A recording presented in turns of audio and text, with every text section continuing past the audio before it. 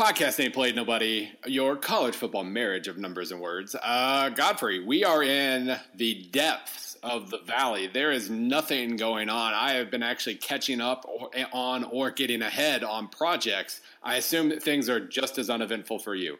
Oh, yeah, no, it's highly productive. It's highly productive. I'm in a waking hallucination right now thanks to sleep deprivation and so I had a baby. I didn't have the baby. My wife did. I was about to say, let's clarify. So I was out last week. I didn't hear the show with you and Richard. I'm here this week. And as the family help and logistics of, like, having the kid taper off and we get into the, like, okay, my wife is going to be in the bed for a little bit, and we also have a toddler who's, like, a functional terrorist. I will be out a couple weeks on paternity leave. I mean, I've been dad lifing really hard. It's hard for me to be comedic about it or quick witted, but it's just been a slog of, like, revolving your life primarily around, like, drop off and pickup of the toddler, and I'm better at cooking eggs than I thought I was. I've gotten really good at cooking eggs, but I only have one kid, so I'm not too shabby at folding clothes. It's not that I don't normally do these things. It's that if any of you have supported, you know, the wife who's, like, kind of laid up after childbirth, you are functionally doing everything, which wasn't a big deal last time because we didn't have a 2-year-old. So he's simultaneously awesome and awful, as are most 2-year-olds and human beings, I guess, in general. Yeah. So. I'm manufacturing energy right now. We're gonna do an hour, only because it was weird that I was gone last week, and then I didn't want to be gone for the rest of the run without just sort of sitting here and meandering with you. The other problem is, Bill, I was a little scared about coming on the podcast, not because of, like, timing or any of that kind of stuff, like with the baby, but I have nothing to add, or had nothing to add at all. Yeah. You are at the north end of the American still on your preview journey, right? Well, I'm done with it. As of tomorrow, when the power rankings go up, I'll be done with the American, okay. Yeah. Okay, so, and then I turned in the Laramie Tunsil story that ran, I don't know, like last week or something. Yes. I'm here to fill in all the gaps in your space-time continuum. Well, and so then I have these, like, kind of caffeine and delirium bouts of social media where, like, I have a second, or I have, you know, like, daycare traffic's a big one for me, or whatever, and I just sort of, like, binge as fast as I can in, like, a 35-minute span. And I know that, like, that's how most people normally absorb information, whereas, like, you and I, you know, if I'm not on the road and I'm working, we have that just constant drip all day long of, like, social media feeds, and you're on one side or the other, and you're constantly absorbing it. Or in my case, I'm talking to, like, journalism source people and stuff. To not have any of that, it was, like, super weird, because I would jump in not only for the work stuff, but, like, all of the interests that I have in life, like, you know, news or you know, some sort of hobby or whatever, you know, podcast, and I have no idea what's going on anywhere in the world. Now I have, like, 2 things that I wish I could actually write about this week. I couldn't put a sentence together right now if you put a gun to my head, but we have this Oklahoma business, which was really not a big deal. I would bust into our work chat, our Slack room, mainly out of, like, a bizarre loneliness, even though I'm surrounded by small human beings who are constantly communicating to me. I would just come into our work Slack and say things to adult people who don't spit up on themselves, at least as frequently. And this, so I guess we could start with the Oklahoma thing. Sure. So we got to have a caveat here right up front. Yes. Are we just going to be mean to? Let's just be mean to radio people. I have friends who work in radio, and they know who's accepted and who's not. Right. Whenever we say this every year, I think it's in our warning signs every time we get into silly season. Is, you know, if you just see some random radio guy who doesn't look like he is even ostensibly tied to, like, the coverage or the beat of either college football or a particular team or, you know, program, whatever. Chances are they're just, when they say something that's outlandish, like breaking news, Nick Saban to leave Alabama, blah, blah, blah, it's probably fake. So help me here. I'm not going to, like, credit the account. That would be counterproductive for what we try and promote for you guys. But some random guy had said Oklahoma was going to come to the SEC, right? Yeah, basically that there was, there was smoke or something to that effect. That there are rumors are floating. It was like a passive voice kind of thing.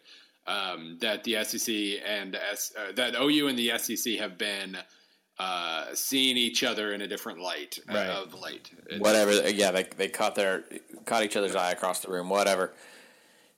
We laughed about it. We laughed at the validity of it and how long is this going to live in the cycle? Because now. The only thing that struck me, and I don't know this person from Adam, obviously, it's not like I can faithfully tell you guys listening that if I don't know a person and they break news about college football, I'm going to be suspicious, right? Then we laughed about it. We put it away. We kind of kicked around concepts and functions, and then I think Feinbaum did like a bit on it. Not on that tweet, but also on the fact that, according to his impeccable sources, they are. What did he say? Sorry, they're unhappy. I live in a isn't that the biggest non-scoop in the world? Right, I live in a Feinbaum-free universe, so I have no idea what he said. Okay. Here's the original tweet from. Okay, well, I won't say from. There are rumors circulating that the University of Oklahoma and the SEC have mutual interest in each other. Okay. Without knowing a single thing that Feinbaum said, I will say this: OU is unhappy. Yes, they are very unhappy. Yes, there are every single time, and you can kind of tell. This is almost one of those things that bleeds over into the fan base, where if you were watching, if you were watching the Mizzou fan base in about 2010, when somebody new would reveal TV revenue numbers, and every single time, in the Big 12, that was back when Texas is making $11 million a year in TV revenue, and Iowa State is making $2 million a year, or whatever it was. It was that stupid imbalance thing that really makes you feel like United Conference. It just took like a little piece of information for an avalanche of, and this is just, we got to get out of here. Blah, blah, blah. Yeah, and OU fans are definitely to that stage. And OU, to the extent that I have any real OU sources, they have long been to that stage. They are tired of the Big 12 being terrible. And so anytime you have any sort of information, like in this case, the Big 12 having fewer draft picks than the AAC, I'll come back to my opinions on the whole draft picks as a measure of quality thing in a second. But that's all it takes now for this to get started. For some, I'm assuming the original radio dude's sourcing was actually not terrible. That's where I wanted to jump in. There's a weird news that makes sense, or rumors that make sense, or scoops, or anything that you're simultaneously critical of, but also the content seems logical. That's like this new gray area where I think a lot of rumors form because we have so many platforms in which that they can spring up by people who aren't necessarily, like real reporters. It makes sense to tweet this out. It makes sense. Like what I'm saying is it's easier to pass off a half-truth than a lie, right? So let's kind of pick this apart real fast, because here's why I do want to talk about it. Normally when I hear dumb rumors, I laugh them off. I don't even take the time to debunk the crap, or I would spend all day on the internet. That's not my job either. Here's why I do want to bring it up. Not because of Atlanta, whatever the account was, or Feinbaum. When it comes and when it happens, Oklahoma is going to be the Nebraska of this next cycle. And that is true and correct for everything that Bill just said. Again, the reason why is sort of the exact same reason why it started on the last cycle, which was Nebraska had always had animosity towards Texas on an academic level, an institutional level, on a athletic level. This is not a secret. This was widely known. Tom Osborne loathed Texas. The president of the university at the time in Nebraska loathed Texas for the undue amount of influence that they had. Nebraska approached the Big 12's formation with a Big 8 mindset, sort of being the big guy in the room, and they just didn't jive with Texas. They never did. They were not really even subtle about getting out, and when they joined the Big 10 in the wake of or during the whole Longhorn Network thing, that was the shot that set it all off. Like, that's how you end up with Missouri and A&M in the Southeastern Conference. That's how you end up with Utah and Colorado in the Pac-12. That's how the ACC expands by pilfering, a variety of things. All that's why there is no more Big East football. All of those things start when Nebraska throws down.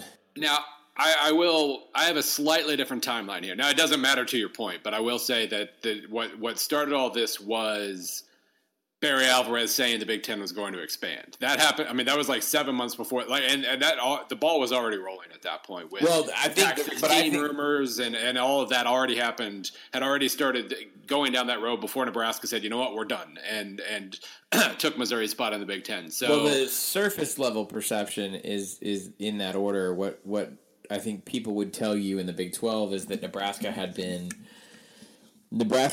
was maybe the genesis for the reason for the Big Ten to come out publicly and say, hey, we're getting in this business. Now, I disagree with that, but I don't have any proof that I can actually share. So anyway, Nebraska wanted out for a long time, and they wanted out in a time in which the Big 12 was actually like as successful and stable as it ever would be. If we had to define that period, it's definitely a while ago now, but it was when Texas and Oklahoma were national title contenders at the same time, and Nebraska was still good, and they had made overtures for a very long time on the academic side to the Big Ten specifically.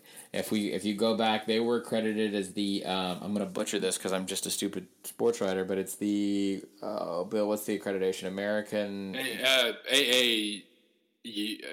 It's a similar to something else like AAU, I think. Yep. Yeah. So like Association of. Right. Whatever. At some universities. They helped promote a culture of expansion with the Big Ten, especially at a time in which the Big Ten, I think, was the first. I mean, the SEC may have mastered it. I don't know. Maybe not when you think about Rutgers and Maryland and their additions solely because of the network structure. But the Big Ten was the one who kind of coined this. The idea of your strength is not necessarily in quality of a particular sport, but in the coverage area in which that you can claim. And so Nebraska sets this thing off. Anyways, long story short, how does this relate to Oklahoma? Oklahoma is essentially in the exact same spot again. Because of what happened last fall, this sort of not even a whimper but a fart that ends the Big 12 expansion rumors, where they shut down what we think was either some conglomeration of like BYU, definitely Cincinnati, Houston, then possibly BYU and the directional Floridas. Because that did not happen for reasons that I will super duper going to have a great time getting into in a big feature this summer that I've been working on for, Bill, a year now? Yeah. For whatever reason, let's just say that for now, okay? Because it doesn't matter for this story. The Big 12 has a big fat expiration date on it, right? And that's basically as soon as the grant of rights expires and the television deal expires. So is Oklahoma going to the SEC this fall, Bill? No, they're not, right? They're definitely not. That's not how these things work. But we are wanting to, I think we, as the greater college football culture, as much as we moan and gnash our teeth about realignment, it filled the gaps so well for so many off seasons that I think it created a vacuum. Is that fair to say? Awful to say? I know you're not a huge fan of these conversations. There was definitely a vacuum, yes. Yes. Okay. So people want to start talking about Oklahoma. I get that. Oklahoma, I'm telling you, will be, if not the first, the major catalyst that creates what we assume to be the death of the Big 12, and then some sort of reorganization into 4 megas or supers or however you want to call it. Now, okay, all that being said, everything that I'm telling you and everything that everyone else is insinuating with these super cool news rumors is based on old logic, which is television ratings, television markets, and subscription rates to cable. Bill, what happened while I was out? It rained a lot. ESPN decimated its staff. Okay. The single largest sports information company in the United States, whether you consider them entertainment, broadcast, live, just a live event platform, news, whatever, they just gutted their personnel. They're front of the house, you would say in a restaurant. Okay, people that people that average sports fans know, lost their jobs. They lost their jobs because of cord cutting. Cord cutting has created an atmosphere where now, in hindsight, the deals that ESPN and CBS and Fox and NBC and all these crazy outsized deals that were struck for college sports and pro sports, they seem kind of foolish now. all this being said, so Bill, I'm running the let's say Big Ten. Okay, I'm running the Big Ten. You have just renegotiated a slightly smaller package in terms of volume with ESPN. You have your deal with Fox, and you have the Big Ten Network. All right? All these things are pretty much locked up. You have 14 teams, Bill. Are you perfect? No. No. Do you have things that you need to improve in terms of recruiting and exposure and like the best football brand that you can have? No, but you're definitely getting there, 100%, right? I think you and I can agree that like, you know, Ohio State, Michigan returning to like attempting to be an Ohio State level of like national title contender, Penn State getting off of sanctions, right? You have Michigan, you have programs out, the things look good, all right? It's 2017 now, so let's say we start having these conversations in 2023 seasons from now. All right, you with me? Because I'm. If at any point in this that you feel like the litmus is off, let me know. Why, Bill, are you going in and trying to find 2 or 3 or 4 more schools in the wake of the Big 12 implosion that we think will happen? Now, in order for the Big 12 to implode, they do have to have someone come in and pilfer teams. My question is, what does that serve the Big Ten? Because you will probably not get more money out of television. That golden goose seems to have already been slaughtered. Yeah, and I think the revenue there is going to come down, but I'm still curious how much. I'm curious, obviously ESPN isn't going to be able to continue to pay these rising rights fees and whatnot. But I'm really curious about Fox and CBS and yada, yada, yada, what they talked themselves into doing. Not what they can do or what they can realistically pull off, but what they talk themselves into doing in terms of these rights. But, yeah, I mean, generally speaking, they are almost certainly going to come down, which, I mean, among other things, I can't wait to hear the War on Football folks here in about 3 years talking about, circling back around to the whole pay the players, there's so much money in college football thing and pointing out that there's not anymore. But no, it is an interesting spot. And I mean, the Big Ten would be served very well by adding Oklahoma or Texas. But outside of that, yeah, you're not going to necessarily just add to add. Okay. So, maybe we're totally wrong, is my point. Not the first time. Maybe all of us in the college football spectrum, media, athletic directors, network executives, maybe we're all wrong because maybe the paradigm and the model are just not there anymore. And if that's so, Bill, by the way, I just want to throw this in as a footnote, which feels like way more on-brand PAPN. If this is true, and it is not in the interest of the Big Ten to take, let's just, I don't know, randomly say, like Oklahoma for football and Kansas for basketball, right? Each in their respective sports considered to be like, elite, legendary programs, right? If that doesn't happen, but Maryland got in the Big Ten. Yeah. Wow. By the way, you want to talk about a blessed life. So in this morning's Temple preview, I was reading through basically. I was pulling up a bunch of pieces back from when Temple got kicked out of the Big East the first time. Yeah. Well, I guess they only got kicked out once. They joined twice, but got kicked out once. And a guy made a very good point here. It's just some angry Philly columnist. Larry Atkins is his name. But at the end, he points out the conference chose to boot Temple despite the existence of pitiful and pathetic Rutgers, which has been an even bigger football doormat than Temple has. You want to talk about living a blessed life. My God. Rutgers didn't get kicked out of the Big East and then got just good enough at football at just the exact right time to get into the Big Ten to justify the quote-unquote New York market thing, and then immediately fell apart again. And they could come back. It's early. Chris Ash could figure things out. Sometimes you just have a terrible first year. Fine. But the aesthetics of it are very funny at the moment when you want to talk about Rutgers almost becoming Temple and then instead joining the Big Ten. Bill, I don't know what we should even be cheering for. I don't think anybody wants to see. By the way, we've said this many times. If we are correct and Oklahoma becomes sort of the pin that pulls it all apart, all of those teams, the 10 Big 12 teams, are not all surviving in the Power 5 or the Power 4. It's not possible. It won't happen. Well, I'm now including the AAC, so 5.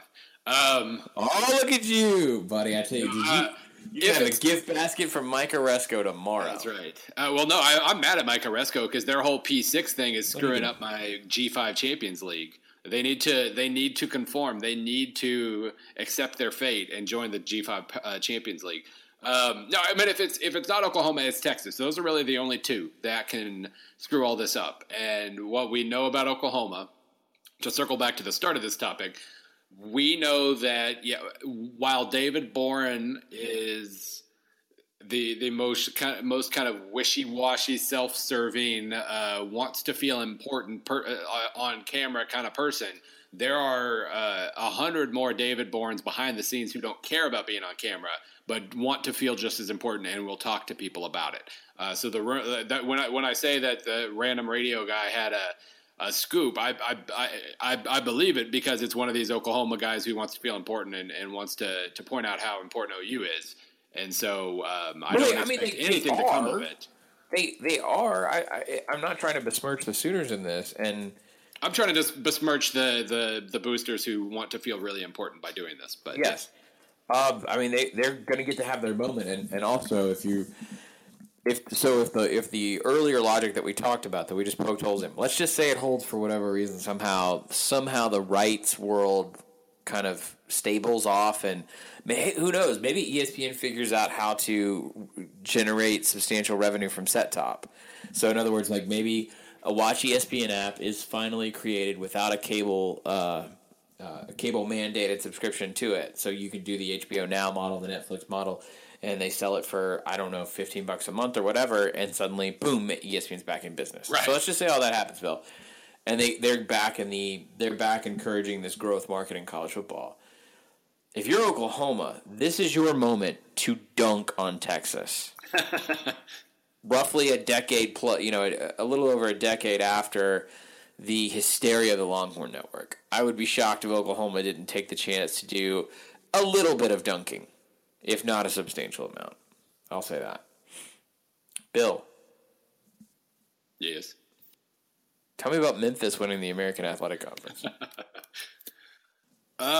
Okay. Man, I'm struggling to keep up with these direction changes today. All right, so if functional schizophrenia would be the best way for me to describe my state right now. I assume it's pretty good. Complete sentences are coming out. I'm shocked. You should be shocked. I assume it's good radio. All right, so I finished my last AAC preview this morning. Temple, they were last because they were the highest ranked team in S&P last year. Just wanted to throw that in there. So I think I've come up with the order for tomorrow, and spoilers, massive spoilers, breaking news. You need to click on this piece tomorrow anyway, just so I'm not giving away everything, because I know you're dying to know right now what are my AAC power rankings. Right now in the top tier, I have 1 Memphis, 2 at USF, 3 Houston. I think Memphis. That's bold living right there. Houston has the best defensive player in the conference, maybe the country at this point. USF has the best offensive player in the conference in Quentin Flowers, and I think Memphis just has the most upside, the most athleticism, the most when they looked good last year, they looked like the best team in the conference. And so that was kind of my rationale for picking Colorado State too, and you can get hypnotized by upside if you haven't figured out why they had the downside they did at times. Right. But with Memphis, I kind of trust them a little bit, and I think this is their time, so to speak. And to back that up, now I don't include schedule or record projections when I do the power rankings. It's supposed to be just specifically who I think is the better team. But if you're not sure about Memphis, if you're not sure they're ahead of Houston or whatever, look at their schedule. They've got the best schedule among the AAC West teams. They get they get Navy at home. They get SMU at home. They avoid Temple. They do get Houston and Tulsa on the road, but otherwise, from an S&P projection standpoint, they're only projected 61st because, just generally speaking, S&P is going to downgrade just about everybody who doesn't have great recruiting rankings. They're 61st in S&P, but they have a less than 50% chance in one game. UCLA at home, they're at 45%. Otherwise, sorry, not Houston, 41%, but that's still 7 out of 8 AAC games that they're favored in. Very good schedule. Very good East cross division schedule with UConn and USF isn't a gimme by any means, but East Carolina and UConn, a good shape for a run, and they've got a lot of talent, and so that's my Memphis. That's my spiel right there. Riley Ferguson, Dorcius, Anthony Miller, Phil Mayhew. They've got a ton of offensive talent. When they upset UCLA, that will put them on the path to 6-0 before Navy Houston. Yeah. Which, if they're 6-0, let's just go ahead and say they split those two. 7-1, 8-1 beating Tulane, and so they're 8-1. So when they're at that 6-0, 7-1 point, and they're starting to get, and which is also right about the time you start to peak with stuff like playoff rankings and all that coming out, they'll be the hotness, and you heard it here first. Yeah, I think they've got this is the most bullish we've been on a G5 team for a particular season in a long time. So we're kind of really putting it out there. I don't know how I feel about that. I mean, even more bullish would be to say that they're going to beat Houston because Houston's offense kind of stinks. But that's just me being mad at Houston fans for tutting the hell out of my preview yesterday. So ignore me. Well, they're Houston fans. Who's at the very bottom of the rankings? I assume ECU. The bottom of the rankings. Now, see, okay, so I think when we talked 2 weeks ago, we had a general impression of each team. One thing that I wasn't quite catching on to until I actually dove into the preview all the way, ECU was crazy injured last year. Massively injured last year. Had a ton of players out. Lost 2 of their receivers before the season even started. Cycled through 1 million defenders and offensive linemen and all that. So with that and the turnovers, Bill, doesn't that, in the ways in which you've taught me, that and the turnovers, you would assume both would regress closer to the mean in 2017, which would be good for maybe an extra win or two. Right. Plus, then they just added Thomas Sirk, the Duke quarterback, who was awesome. I really like Thomas Sirk at Duke. Now, he has an Achilles injury last year, which scared the hell out of me because he's mobile. That's part of his draw is that he can run, and we have to see that he can run. And if he can't, then, Gardner Minshew, the dude who took over for Philip Nelson at times last year, he's fine. But Thomas Sirk could be really good if he's healthy. But, yeah, they get 2 of their receivers back. They got Darrell Scott, the Tennessee transfer, is eligible now. Tim Irvin, an Auburn transfer, is eligible now. So I think they've actually legitimately upgraded enough at least to bump them past Tulane and UConn in my mind.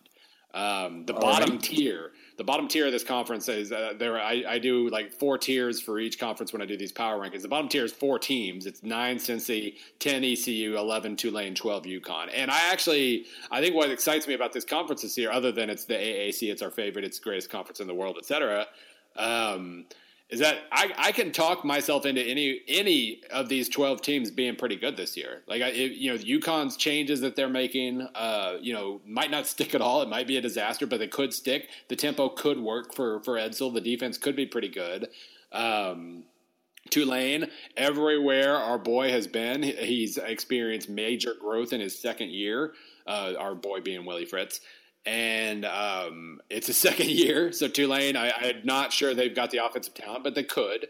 ECU really could surge now that they actually have the pieces. And this is assuming that Scotty Montgomery can coach. We don't completely know that yet, but if he can, then they could surge. Cincinnati has recruited pretty well and has a lot of pieces that underachieved last year that might suddenly not underachieve. And the new coaching staff there could click. So, you can talk yourself into – they're at the bottom for a reason, but you can talk yourself into at least any one of those teams overachieving by a good amount. I don't know whether to laugh or just make a joke about how in the bag we are for this conference. But, no, it's true. The worst team – when I eyeballed it – like a month ago, without doing the kind of work that you do, I said the worst team in the conference, the team that if you had to pick someone to have a negative trajectory in the next 3 seasons, it would be ECU. And now you're talking me into they're more stable than it seems. We don't know that Scotty Montgomery can coach. I felt bad because when I previewed them, I called it Brewsterfication level. As a jump off of the whole Glenn Mason territory idea. They fired a guy who was only good because they wanted great, and then they got Tim Brewster. It's still possible that that's the case, but he didn't really have a chance last year. They were so banged up and so many things went wrong that he really didn't have a chance to prove himself as a coach. So now he gets a chance, and we'll see. That's probably enough AAC. We did cover like an hour of it the other day, but I do think this is a really good time for Memphis. USF could be a very, very high end team this year as well. And Houston and Cincy both. I'm worried about the coordinator hires there. That's my biggest concern right now. Applewhite. Really? Yeah, I mean Applewhite. I think I mentioned this, when we were talking the other day. What's his name? Brian Johnson. He did a hell of a job, obviously, coaching quarterbacks at Mississippi State, and maybe that transfers. But his one stop as an offensive coordinator was at Utah. He got demoted after 1 year. He was like 23 years old. He shouldn't have been made offensive coordinator, but he has something to prove to me. And then the defensive coordinator's name,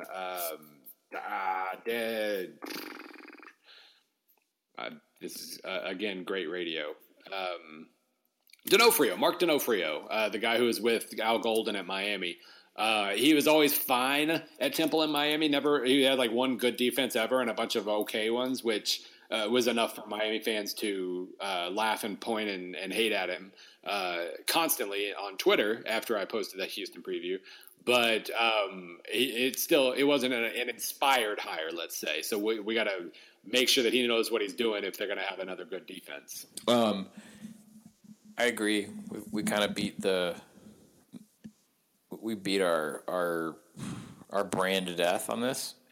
We'll move on. But I do want to ask you. Yes. Well, by the way, before I do that, what's your next conference? We do Indies. Okay. So UMass is up tomorrow. Right. It'll be Indies and then Big 12, of course, because Big 12 and AAC are the same conference. This is what I was going to ask. We're pretty much through the G5, right? Right. Is there a team out there that scares anyone in terms of a playoff run?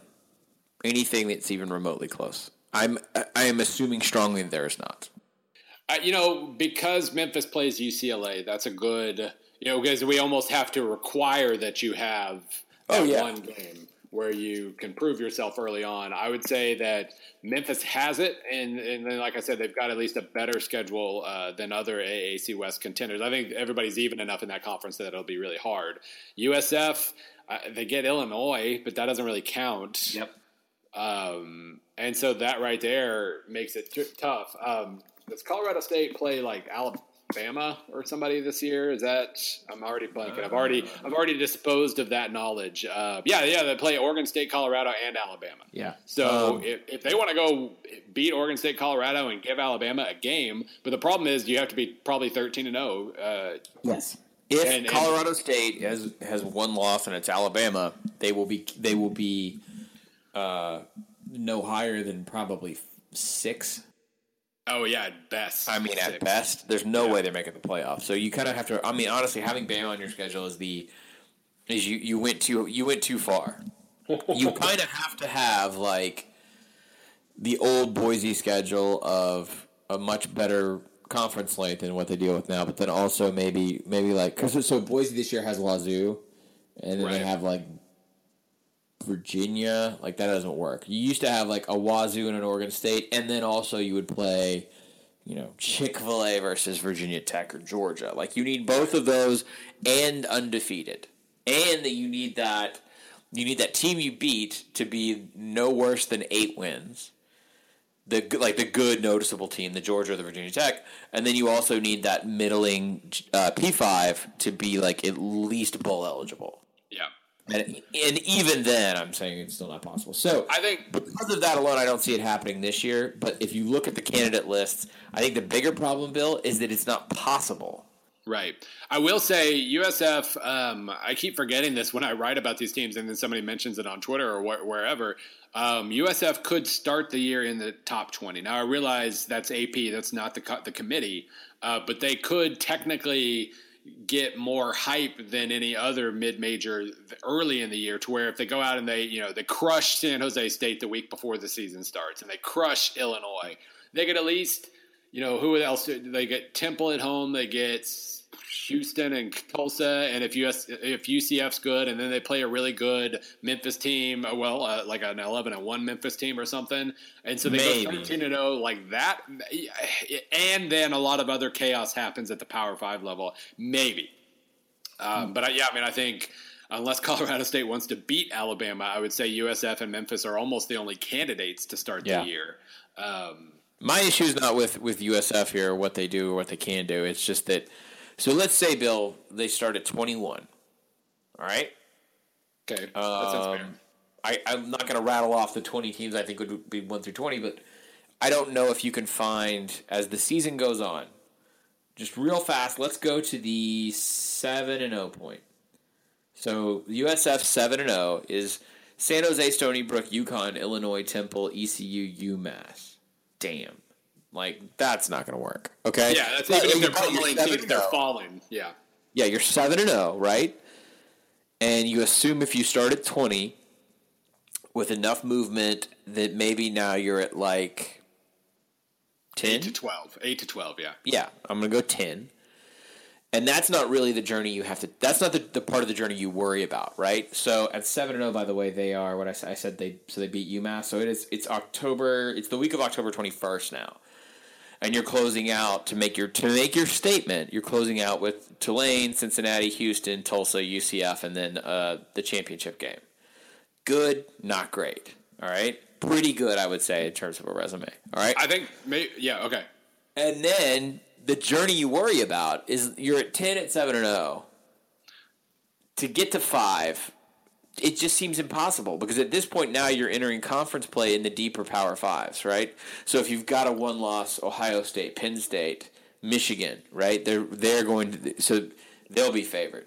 If you have the 1 to 2 loss SEC program of the past the Alabama side, so a one-loss LSU, etc. I don't think it's possible. Well, and the biggest problem is that that number 10 ranking doesn't matter because it's not the playoff committee. The playoff committee would they'd be 9-0, having beaten also Tulane and Cincy. They'd be heading into November, and the first playoff rankings would probably have them like 17th. And so then let's say they crush Houston, a good Houston, crush a good Tulsa, crush a good UCF, and crush a good Memphis. They're like 8th. Like there's probably not a path. Probably, yeah. So, we just shot ourselves down on that one. By the way, kind of sad, isn't it? One other team that sort of counts. I think definitely counts this year. If we're just specifically talking about the schedule, if BYU's 12-0, they're probably in the playoff. Whoa! What? You start the season beating LSU, Utah, Wisconsin, Utah State, Boise State, and Mississippi State. Damn! You know what's so funny is we spent so much time. Me and Matt Brown wrote about this a couple of years ago, talking about their 16 schedule. Yeah. You know what, Bill? I'm gonna blame the delirium. You're absolutely right. The 17 schedule. If you take the name off of it, they have that weird August 26th game against Portland State, which we're just. It's better there than at the end of the year. Yeah, we're gonna be watching that like dope fiends, so I can't complain too much. You're right. No, let's just say this. I don't care who you are. Team X in the Power 5. Start the season beating LSU, neutral, not neutral, really a road game. Yeah. You beat arch rival Utah, good Utah team, and then you beat Wisconsin. By the way, that Wisconsin game, hey, guess what? It's in Provo. Yeah. Why are you doing that, Wisconsin? Dude. Did Delaney tell you guys to do that? Like, that's a really bad idea. By the way, in terms of core, like, by-team listenerships, I'm really loving our Wisconsin guys right now. So just say hi. Well, and we just, because they listen for their name every single podcast. So that's congratulations. Okay. I'm ding, fine. Ding, ding, ding, ding, ding. I'm fine. No, I'm going to find a way. See, this is the Ouroboros. I think I mispronounced that because I'm delirious. of the Wisconsin problem. The snake eats its tail, Bill. I want to get up to. I've never done a game in Madison. I want to find a way to structure an SB Nation feature about Wisconsin. In order to do that, it would have to survive the pitch process inside our building, metaphorical building, and I think it would be the same problem that Wisconsin has in public, which is just like, yeah, I mean, they're pretty good, but like, what are you going to say about them that's unique or declarative? Right. It's funny, other than jump around, yeah. If I successfully sell a Wisconsin pitch, I think Wisconsin will successfully sell themselves as like a playoff team. Anyway. Sorry. Actually, because we're just going down this train of thought here, one of the other ideas that we've had for PAPN kind of content is the whole let's pick an underdog to all go and root for. I will point out that Wisconsin starts the season hosting Utah State and FAU if we wanted to say that they are candidates. For that experiment, and that would at least get you. That would not be a Wisconsin feature, but that would get you to Camp Randall. That's true. Gonna take a little umbrage with you here. You ready? LSU, Utah, Wisconsin. Sounds great. Looks great. I've already talked myself out of this. Okay. As I was talking about the other, yeah. So LSU, Utah, Wisconsin. Sounds great. Looks great. Here's another big problem. You win those 3 games. That's awesome. You are the toast of college football. And it is September 17th. Well, right, but they can keep it going for a while. But like Utah State, they wouldn't get a ton of credit for that one. But if BYU is not going to start the season ranked. Okay, right. But you're 4-0. You've beat Wisconsin, Utah, LSU. You're in the top 10 at that point. You're in maybe the top 6 at that point. I bet. Like awesome. You can rise quickly if you're beating LSU and Wisconsin. Possibly, awesome, great, but. Man, it's the run on the back end. It's always the back end, but boys, they get Mississippi State in mid-October, and it's in Starkville, which could earn them a little respect if they win that game. So at that point, they're what? They're 7-0. Then, if you're talking about November as being the key, they have just whooped bad ECU and potentially bad ECU and San Jose State teams. So that'll take some of the luster off. But entering November, they're in the top 10, maybe the top 8. Depending on how many other teams are undefeated. Like, that's a good – now, at that point is where the luster ends. But it's really about where you are on November 1st when that first ranking comes out. I think it's that first – that's when it usually is anyway. Maybe it's worth pointing out, too, that, like, you're talking about whipping like programs like bad ECU, bad San Jose, San Jose, Fresno, especially just 2 teams that are, like, trying to rebuild the entire foundation. Right. When Boise would do its thing – we don't ever seem to remember this or talk about it, but when Boise would do its thing... They would lose ground. They would win those games by 40 points. Right, and they would lose ground anyway, yeah. Yes. So not only do you have to win, you have to win perfect, immaculate, and historically, maybe the landscape shifted a little bit. Maybe an inch closer to accepting G5 as a concept. Maybe. No, it with the committee. Still doesn't matter if you drag a bad San Jose State team, and then a 2-loss Big Ten team beats Ohio State by a field goal on the same week. It just doesn't matter.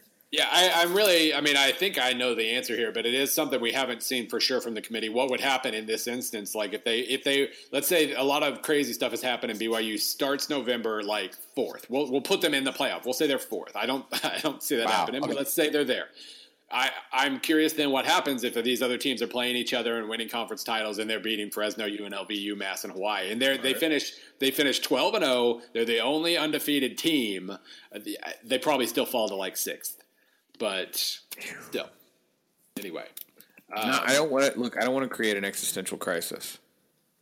But this segment has really just kind of cut me to my core. If this is the case, Bill. Yep. Then I'm going to ask the question that the dumb, boorish anti-fan has always asked us. Why do we spend so much time with these programs? Because A, we eat the whole cow, and B, we're right and they're wrong. College, my answer is the same one I've given a few times doing radio things about my book, The 50 Best College Football Teams of All Time. I didn't do the show intro, sorry. And that's just simply that college football is a massive production. BYU, Utah State, Sacramento State sends hundreds of people to a road game. It takes like 38 different departments, and the play on the field is even departmentalized, and I have all these coaches. It is a massive production to be a football program. And you either I respect the hell out of that. I love going to small school stuff and just seeing like how much of a thing it is to have a football game on a Saturday. And if you only care about 60 programs, fine. But college football is the richest damn sport in the world because of how big it is to everybody. And that's my answer. That's my platform. Stand at the dais or whatever. Like, just that's my campaign address right there. It's too rich to pay attention to 60 teams. Bill, we have By the way, go ahead. We have breaking news. Oh, I know Solid Verbal has a breaking news sound, but we don't. we don't have anything. Hulu TV Hulu is launching a live set-top service. Okay. All right. Our friend Podcat over at Valley Shook, proprietor of And the Valley Shook, the LSU S&B Nation team blog, has just added me. Bill, do you know what's available on the Hulu TV? Uh-oh. CBS Sports Network, Bill! Impressive. Oh, Daddy's coming home. That means cord cutting. You have no more excuses.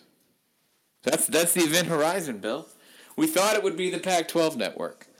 What with their persnickety super future-proofing, okay? Painting them into a corner with rights fees. No, the Pac-12 is already available on set-top. We thought maybe it would be the mercurial NBC Sports Network. They've actually been pretty good, and also they don't really cover college football. It wasn't the SEC network. It wasn't the Leviathan ESPN. It was that damn CBS Sports Network. And now, Bill, it's available. Yeah. I'm going to have to revisit the whole damn story.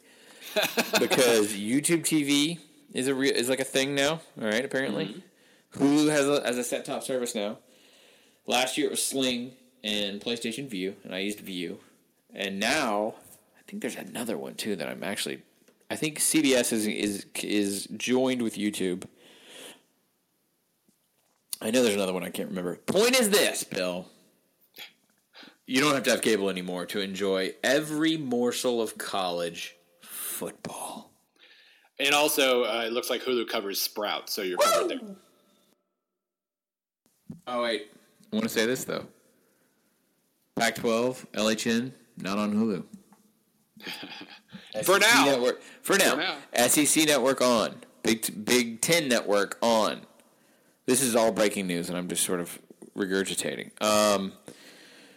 Man.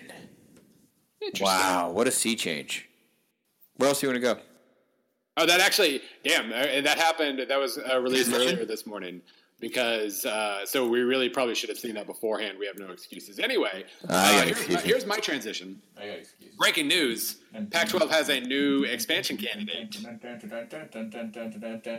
Go. Cetis University of east of Tijuana, I believe. Okay. This was mentioned on Twitter. I have zero knowledge of what the hell is going on. Our friend Matt Brown at SB Nation, who you'll be hearing more from very soon on this program. The NCAA is full of disparate universities, from enormous research powerhouse schools to tiny private liberal arts colleges. But with the exception of one school, Simon Fraser University in British Columbia, they're all in the United States. But that might change soon, as a school in Mexico is looking to join the NCAA and compete at the Division II level. The New York Times reports that Cetis, I don't know, CETYS, sounds like a corporation that deals with, I don't know, broadband or something. Cetis University, a private school of around 3,000 students in Mexicali, has petitioned to join the NCAA. Last week, the NCAA made a pilot program to allow divisions to invite members in Canada and Mexico permanently, making it easier for Cetis to apply.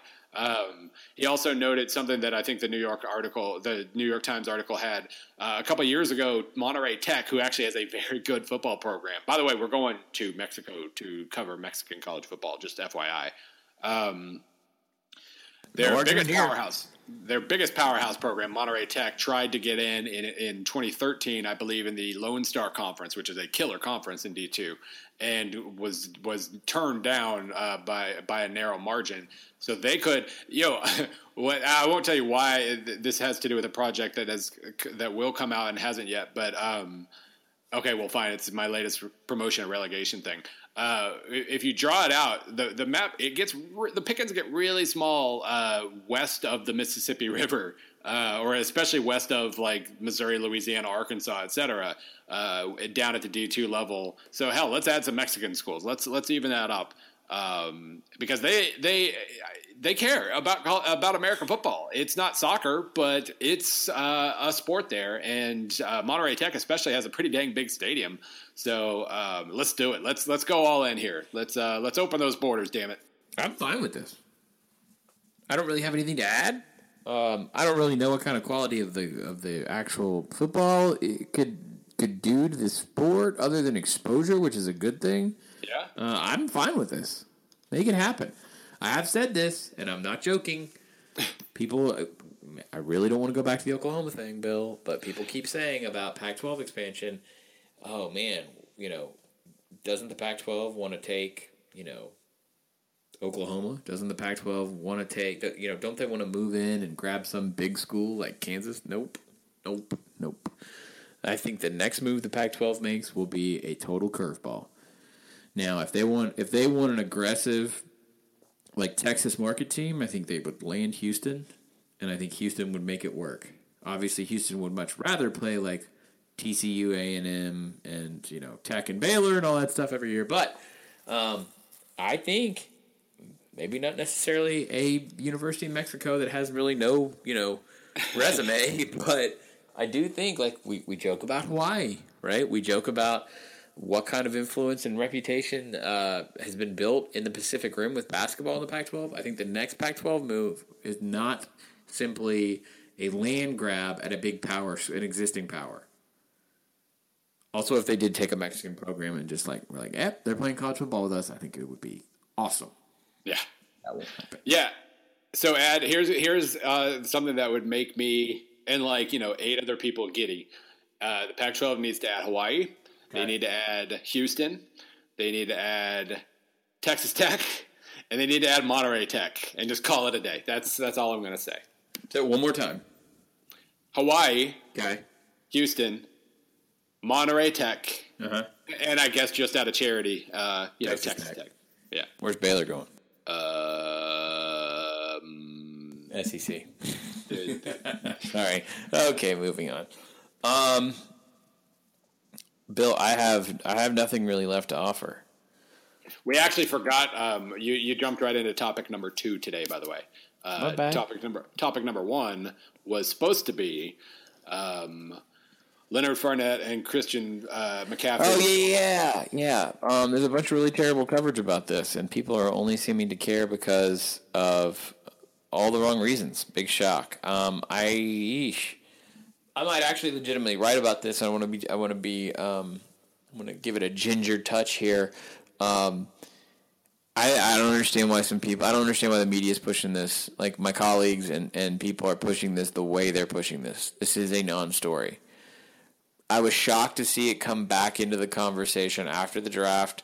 The idea, the concept that did anyone in the industry of football, college, pro, sponsorship side, coaching, agent, whatever, did anyone associated with this seriously think because Christian McCaffrey didn't play in the Sun Bowl that was going to hurt his stock as a professional? Did anyone think that? That was, nameless anonymous scouts said that they were looking very suspiciously at Fournette because he decided, and Jabril Peppers, because he sat out a bowl game. What was funny when it circled back around, it wasn't about the players as well. Well, if it didn't cost the players, that must mean everybody's going to do it, and Bulls are now destroyed. But I mean, maybe, sure, maybe more will do it next year. But the part that really kind of blew my mind here is that Fournette was hurt, and I mean, maybe he could have, quote unquote, played, but he missed half the damn season with injury.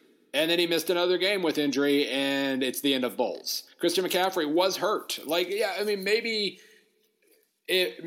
Ty went to the Ty went to sitting out. I'm not sure if I can play or not. Oh, let's not risk anything. Let's not play. I'm sure that probably went into Pepper's decision too. He was limping around on the field. There were witnesses that he was limping around on the field. Maybe he could have played and decided at the last second, let's not risk anything and sit out. Fine, but if you're that's not the same thing as somebody who's 100% healthy going, you know what, I'd rather not get hurt my last game. And I mean, the system's already, kind of stacked against the student athletes as is. And if you want to do that so you don't get Jake butted all the way and lose a ton of money because you tore your ACL in the ball game, fine. I mean, there would be pushback for that, but I'd understand. But that wasn't this. They were hurt at least a little bit, and anyway. I don't get it. I really don't. I thought it was a weird, kind of an old school type of complaint to have during bowl season. I mean, I don't know how much attention people really want drawn to this. I know Sports Illustrated had the piece. I know that it's centered around comments by Brian Kelly. I think it's fascinating to me that Brian Kelly is still putting stuff like this out here after he dogged out his own quarterback, in the draft. It blows my mind because other major head coaches, they kind of quietly confide in people now, like, hey, we have to be, recruiting is year-round, we have to be super delicate with our messaging, and recruits and their families are paying attention not only to how kids are treated on the roster, but how alumni are treated, how you're treated when you leave the program to go into the draft to try and make your own money. The fact that someone with such a 10-year for this as Brian Kelly continues to somehow drive this conversation, I don't understand. I got nothing more to say. Like, I think anybody who's listening to our podcast, probably understands exactly where we're coming from. So we're preaching to the choir. But maybe, maybe, hopefully, I guess this really isn't an issue whether or not you think players should be paid or any of that kind of stuff. It's that I know. Okay, how about this? Let's take it away from that conversation, Bill, because I do think we have people who listen to us who kind of grumble that we get on the advocacy part too much. But let me just put it in these terms. We know, based on the analytics, as SB Nation is one of the, whatever we are, nth biggest sports site in America. We're definitely in the top 10, right? Yes. Millions and millions and millions of people accessing our content. We know for a fact that you guys don't care about some of these bowls. The lion's share. I don't know if you've noticed, but he's now at the Ringer, but our former colleague, Roger Sherman, we, as a joke, we sent Roger the Cure Bowl in Orlando, and we sent him to the Bahamas Bowl, the year the crazy Western Kentucky finish. Was it Central Michigan? Yeah. Bill, have you covered a bowl for us? I have not. I somehow have not. It's amazing. I just kind of lay low and don't speak up, and then I don't have to go anywhere. Right, and just the way you phrase that, it's because you have absolutely no interest around the holidays in covering one of these completely. Now, are they fun to watch? Yeah, we've explored that paradox before. I don't cover them. I don't cover them because I write a preview for a review for every single damn one of them, and I have to be at home to do that. Sure, and also, so because I'm the reporter guy or whatever, what is it? What in the world would we gain by me going to any of these games at all? We base this logic off of y'all's traffic. People are not, and I'm not. By the way, I'm not talking about it's the Birmingham Bowl, the Camellia Bowl, all these completely tertiary BS games. I'm also talking about the Music City Bowl, everything but the top 5 is what. Yeah, yeah. And I mean, at what point, if you're LSU and you're fundamentally better than Louisville at that point in time, are you even worried about Leonard not playing in an exhibition game? It still doesn't. Cap 1's a pretty big bowl, but it still doesn't make any sense. The argument still doesn't hold water. If you do this, you look like one of two things: a network shill who's worried about ratings or worried about the product that you've created for no reason other than to sell ads, where you have free labor beating each other up one last time before they go and attempt to make money on their own, or you're a coach who I know it's well over 60-70% of coaches at the Power 5 level have some sort of stipulation on bonus structures based either on directly on bowl wins, on reaching a bowl, or on a bowl win counting towards a win total bonus structure in their deal. In fact, if I go to the Sports Illustrated article, Bill, and I'm just thinking out loud here, and if I pull the contracts, I don't think you can get Kelly's because of because it's a private university. But if I pull everyone's contract, Bill, how many of those coaches do you think that were quoted in the story have some sort of incentive structure based on a bowl win? I think almost all of them do now. So I'm going to say 100%. It's not a good look, guys. It's not a good look for anybody. All right, we're going to finish up with a couple of things. I know you basically marked out an hour to do this. About to go to Target. About to, let's see, what am I going to do? Got to clean the kitchen sink For, Is there a Bed for Bath & math? Beyond tip in there? I don't know, but I really do feel like I'm a legitimate threat in the streets driving. I mean, I'm not like that tired, but most of my reaction time is slowed. Everything looks like Mario Kart. So 3 really, really quick items, and then we can wrap up. Number 1, Houston fans, take note. Instead of complaining that I talked about Tom Herman too much on Twitter, or instead of complaining, I guess, about my title, the title of the piece, if you go to the Houston like preview, the headline, you mean? Read the comments. Yeah, the actual headline apparently was bad, and a Houston fan let me know. What was the headline? That Major Applewhite's facing pressure, but he probably likes it that way. It's a whatever title, but anyway. Hey, guess what? News flash! If you're complaining, I have an Applewhite piece I didn't get to file before I went out on paternity leave, and I'm going to have a feature running on them this summer. I'm going to say the same thing. Well, they don't like me, but anyway, Houston fans, take note. Just go to the Temple preview and read the one comment that is currently in the Temple comments section, where it just says, "We're the real deal now." I was a freshman when Al Golden's team won a single game. I was one of 300 people in the stands when we finally saw Bowling Green go down on homecoming, and after watching some terrible performances before that, there was some oddly ironic sense of optimism in the stands. We had no idea it could ever get this good. Temple's fan base exploded since then. We're setting records in every conceivable category, and despite the protests, I believe an on-campus stadium is coming. There is no better place to be right now than Temple if you want to be part of building something legendary. I'm not sure how much of that I agree with, but I love you. My car is orange. Yeah, I don't think you're going to stadium anytime soon, but I like your attitude. That's right. That's what I want from commenters in these pieces is just tell me how much you enjoy being a fan of your school. The end. All right. So then the other 2 things, real quick, to address a couple comments from last podcast's SB Nation post that Godfrey admitted to not listening to. Just a couple of items that we can say we addressed them. Number 1. With college football inevitably at some point going to realign conferences, at least to some degree, how likely is it, or do you see the ETSU program making the jump to FBS 1A, the Sun Belt Conference, basically? East Tennessee State, baby. Johnson City is much bigger than cities like Statesboro and Boone. It would make them fiscally attractive. Add in the fact that it would create a closer geographical rival for App State and isn't too far off from schools like Georgia State and new member Coastal Carolina. This would also make a series with in-state FBS program MTSU more likely. This is all on top of the fact that ETSU is set to open a brand new stadium this fall to go along with the new baseball stadium that is practically brand new. I assume he said I live in Johnson City, in the Johnson City area, and have followed the resurrection of ETSU program very closely. The mention of the Bucks in the conversation of realignment a couple weeks ago has sparked my interest on the topic, and would love to see what y'all have to say on the topic. Go. Yeah. Could they make the Sun Belt? Yeah. Why not? Yeah. Eastern Kentucky's in front of them right now. I'm curious too. If before they get around to it, if EKU does kind of drop off a little bit, and then somebody like an East Tennessee, how solid is EKU at the top of that list? We know they were the runner up for behind Coastal Carolina. Yeah, they were. It was razor thin on the division. I'm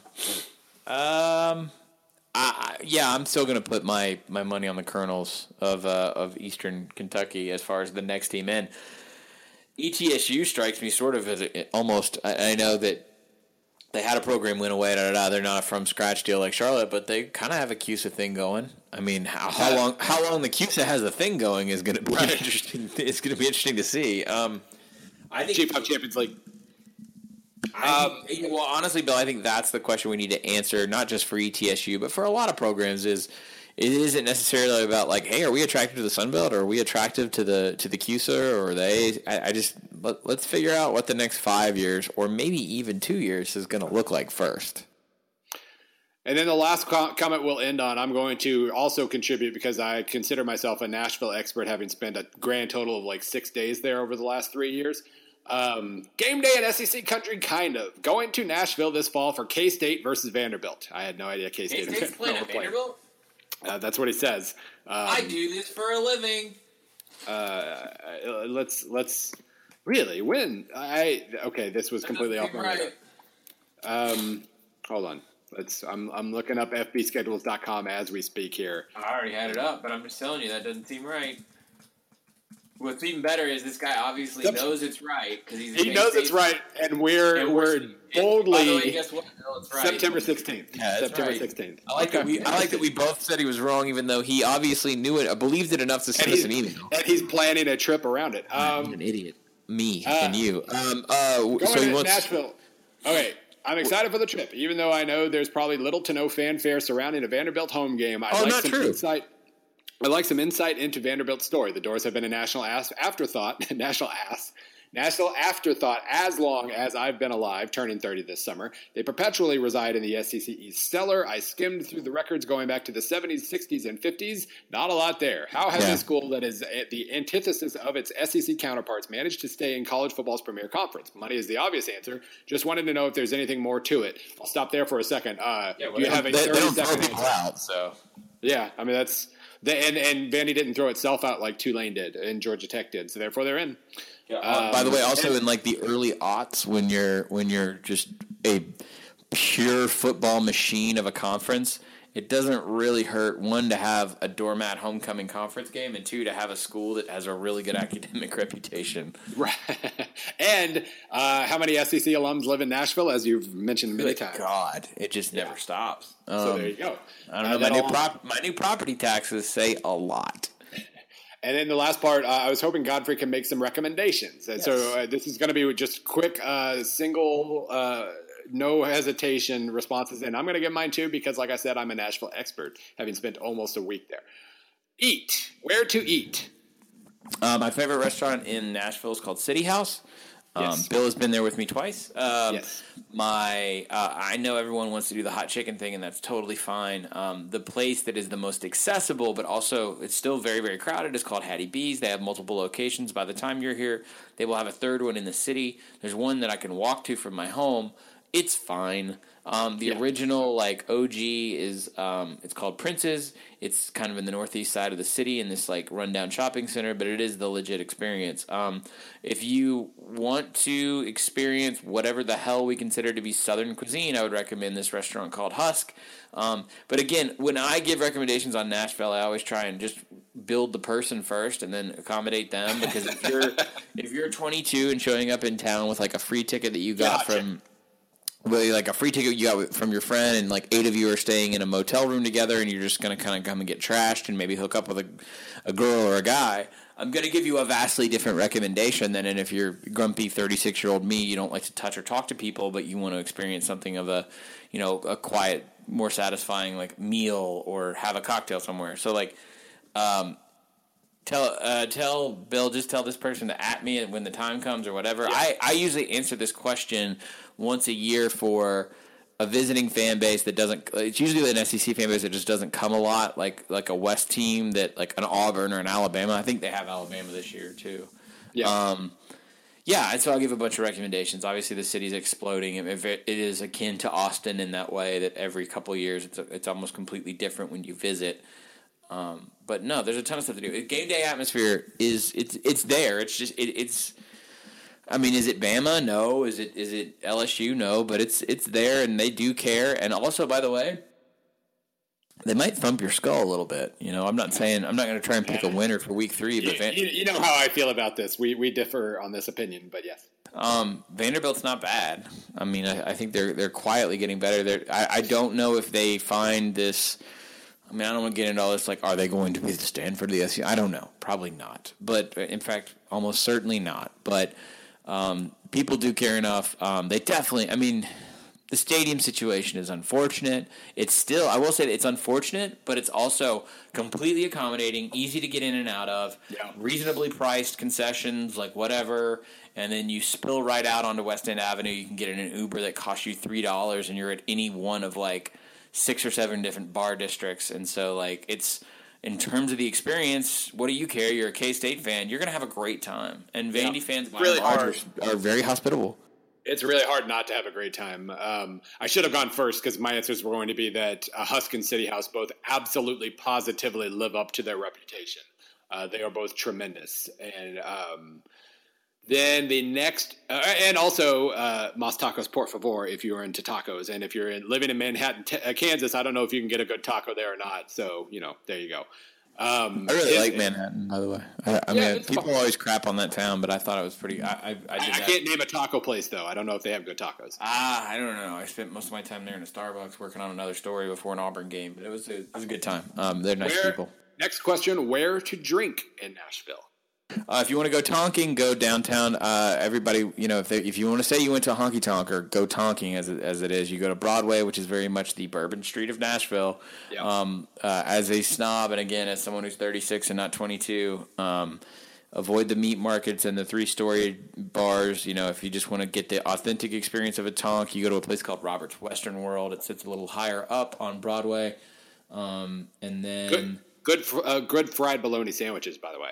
I'd say if you're just a couple years out of college and you're just sort of looking for like that culture of meeting other single people that are of your age, go to Midtown. There's an entire string of bars there that is essentially sort of the postgraduate meat market of Nashville. So there's a bar called Winners, a bar called Losers, a bar called Red Door, and then there's a place called the Broadway Brew House Midtown.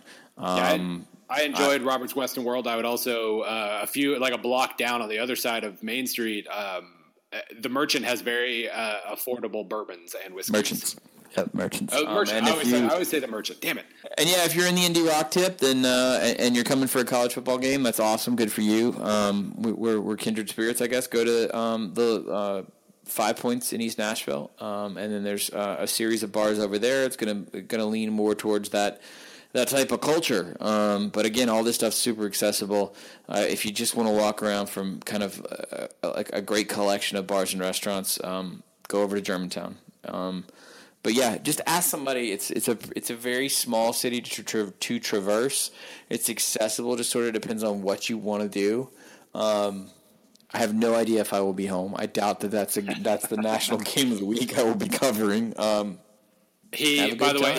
He also asked about music, but that kind of goes with drinks, so I'll skip that one. He also said he'd buy you a beer if you want to discuss Speed Smash or something stupid. So if you are in town, sure.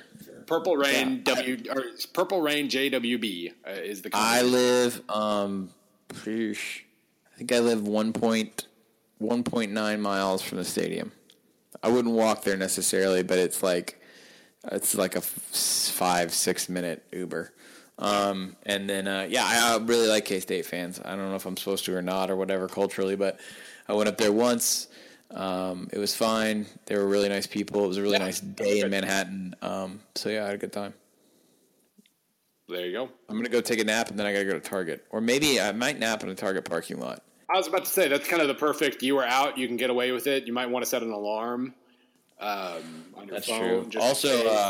Also, for just as a special treat to listeners, I had to go pick up my wife's Percocet because she had a natural birth, which involves a lot of pain. But of course, I'm sleepless in allergy season. I'm a very large human being. If you haven't ever met me, I'm 6'5". I have a beard right now that looks a little bit like I've been running a still in 1845. And I had to go pick up Percocets in a woman's name from a pharmacy in Tennessee yesterday. That went so well. It really went well. They sure didn't bring over 2 different managers to think that I was running some sort of dope ring. It was great. So, Bill, I only have 2 rules on this podcast, and that's stay away from my Percocets, and do you have any Percocets? And if you've never seen the movie Goon, you should watch it on Netflix. We will. I will be back. I'm still figuring out exactly what the schedule is going to be the next couple of weeks. I might come back one day. Show up. I'll give you the Zencastr link. You can either show up or not show up. Had multiple children now. There's really no turning back. There's nothing I can do about it. We'll see if I survive. I really can't even be funny about it right now. But if I get out of the quagmire, it's kind of into the second act of Apocalypse Now, right? So everything's starting to distort to a degree. But hey, I got to come and talk Delirium with you guys for like 60 minutes. I appreciate that. I miss everybody.